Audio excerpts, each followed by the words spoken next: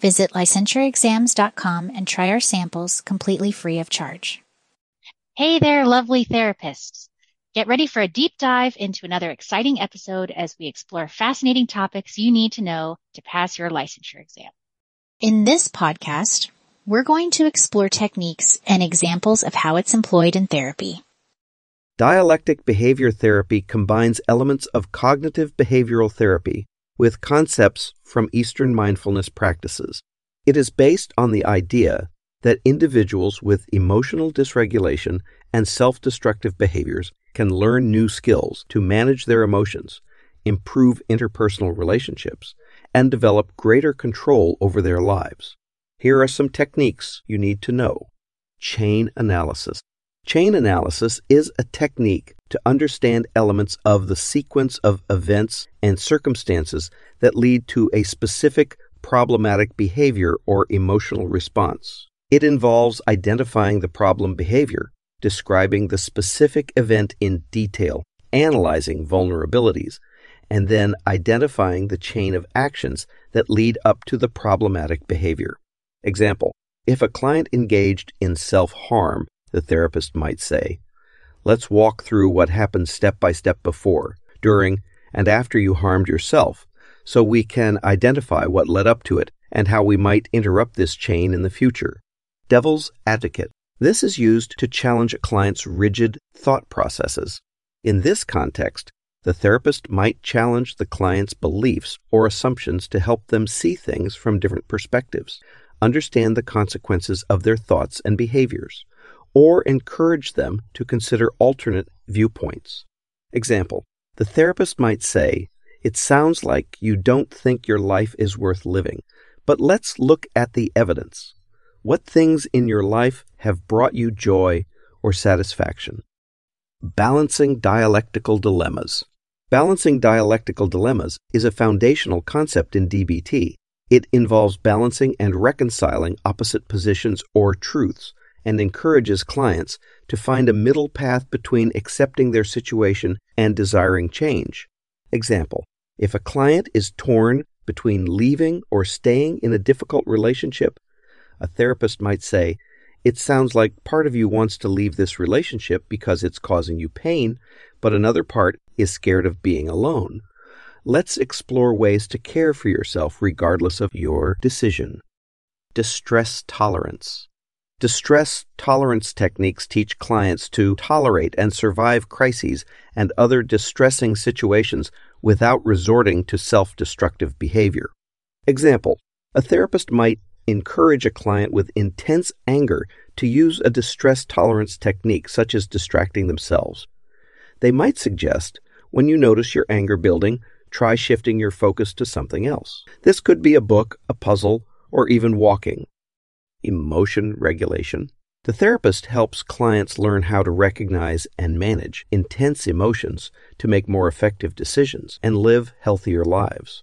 Example, if a client struggles with intense sadness, a therapist might instruct, "Let's identify what might be contributing to this intense sadness. Then we can explore coping strategies such as engaging in activities you enjoy or changing your body's physical response by using deep breathing or relaxation techniques." Interpersonal effectiveness. These are skills aimed at improving relationships, reducing conflict, and improving communication. They involve learning to ask for what you want effectively, saying no, and setting boundaries and maintaining self-respect in interactions with others. Example, a therapist might role-play a difficult conversation with a client, providing feedback and guidance. They might say, "Let's practice how you might communicate your needs to your boss. Remember, it's important to use I statements, express your needs clearly, and be assertive without being aggressive." Mindfulness. Mindfulness in DBT refers to being fully aware and present in the moment. It encourages clients to observe and describe their thoughts, feelings, and actions without judgment or attempts to change them. Example, a therapist might ask clients to participate in a mindfulness exercise, such as focusing on their breath. They might say, "Let's take a moment to close our eyes and focus on our breath. Notice how it feels as you breathe in and out. There's no need to change anything about your breath. Just notice and be aware of it. Opposite action. Opposite action is a skill used when emotions do not fit the facts or are ineffective in a situation.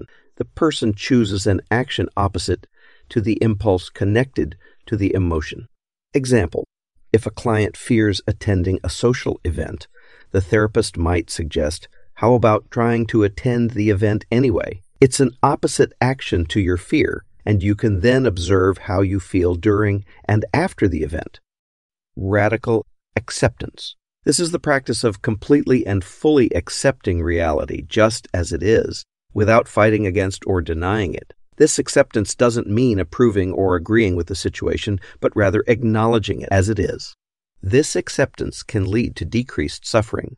Example: a therapist might encourage a client dealing with a recent breakup to practice radical acceptance by saying, it's very painful when a relationship ends, and it's natural to wish things were different. But right now, let's work on accepting that it has ended and acknowledging your feelings as they are. Self-soothing. Self-soothing involves comforting, nurturing, and being kind to oneself, typically through the 5 senses: sight, hearing, smell, taste, and touch. Example: a therapist might suggest to a highly stressed client, let's create a self-soothing plan for you. It could involve lighting a scented candle, listening to your favorite music, drinking a warm cup of tea, or any other activity that helps you feel calm and centered. Validation. Validation. This involves recognizing and accepting another person's thoughts, feelings, sensations, and behaviors as understandable within their context. Validation can help build a trusting therapeutic relationship and decrease defensiveness.